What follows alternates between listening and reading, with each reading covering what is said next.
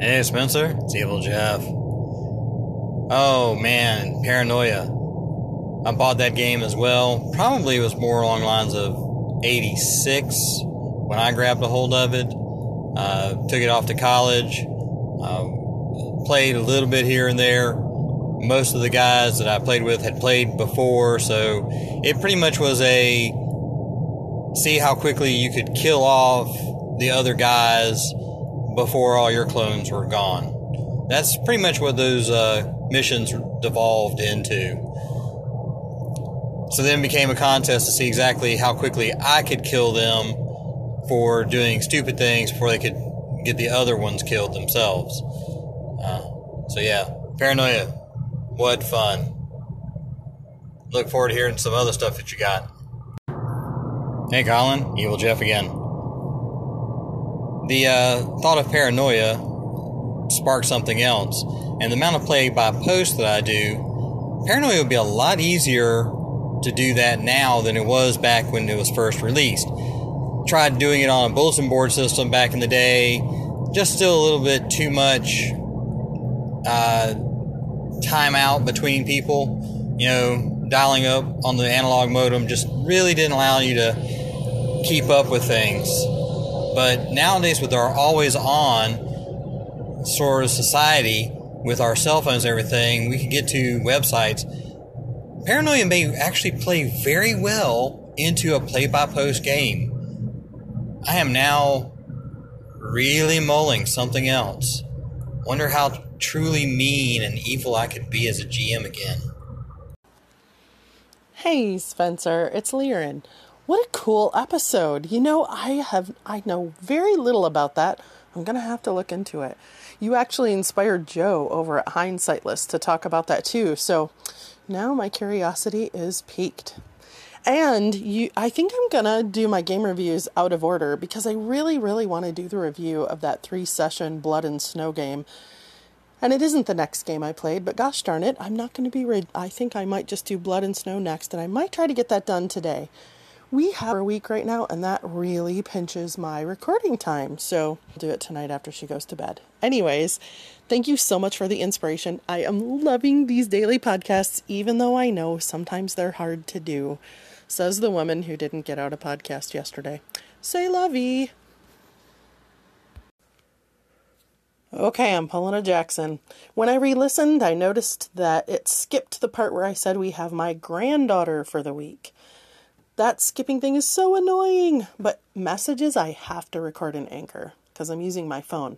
I don't know if it's any different on the computer. Anyway, and I keep calling it a review when I actually mean a recap. I'm just recapping what we played in Blood and Snow. So one of these days I'll get all my terminology right. I hope you're having a good one. Talk to you soon. Evil Jeff there from Minions and Musings. You've inspired today's episode. If you've got any intentions of running Paranoia play-by-post, I would certainly be interested in that. And Liren, I don't know if I properly thanked you for all the wonderful things you've been saying about my podcast. And yeah, Anchor is being a real pain in the...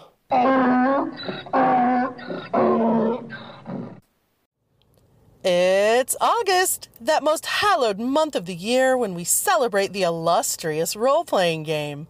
Are you bursting with energy to celebrate the hobby that fuels your imagination and haunts your dreams? Do you feel a burning need to share your passion for your hobby? Join Spencer, aka Freethrall, as he waxes poetic about the word of the day throughout the most wondrous month of the year, RPGaDAY month. So, day 7. Familiar. Now, this initially brought to mind an issue that James from those Theckin books brought up regarding a problem he encountered when running Numenera and how to convey what was familiar to the players and what would be extraordinary. I mean, it being such a bizarre setting, figuring out where that line is, what's mundane, what is fantastical, and at the risk of re-traumatising Colin Spike Pitt Green, this brought to mind almost the reverse issue that is presented in Paranoia, and how that idea is kind of turned on its head. In the far-flung future, you are essentially confined to your life within Alpha Complex. It's quite an insular world, and anything beyond the walls of Alpha Complex is presented as, you know, the forbidden zone, much like in a kind of brings to mind the opening of 12 Monkeys, where, you know, characters are being sent up to the surface and looking for signs of life. But what often happens on your paranoia missions, a lot of the information is classified and is above your pay grade, as it were, beyond the walls, beyond the confines of the Alpha Complex. One of the jobs for the GM is to present familiar everyday items to the players, to the characters, in a way that they will not be recognised. There's a lot of fun to be had there, but I can imagine it's quite problematic in trying to describe items if you don't want to have to deal with the kind of the meta problem of, like, this is a vacuum cleaner but your character doesn't know what it is. I mean, to me it seems like the fun there is in describing that in a way in which it's unrecognisable to both the character and the player, and just seeing what they do with that knowledge or lack of knowledge.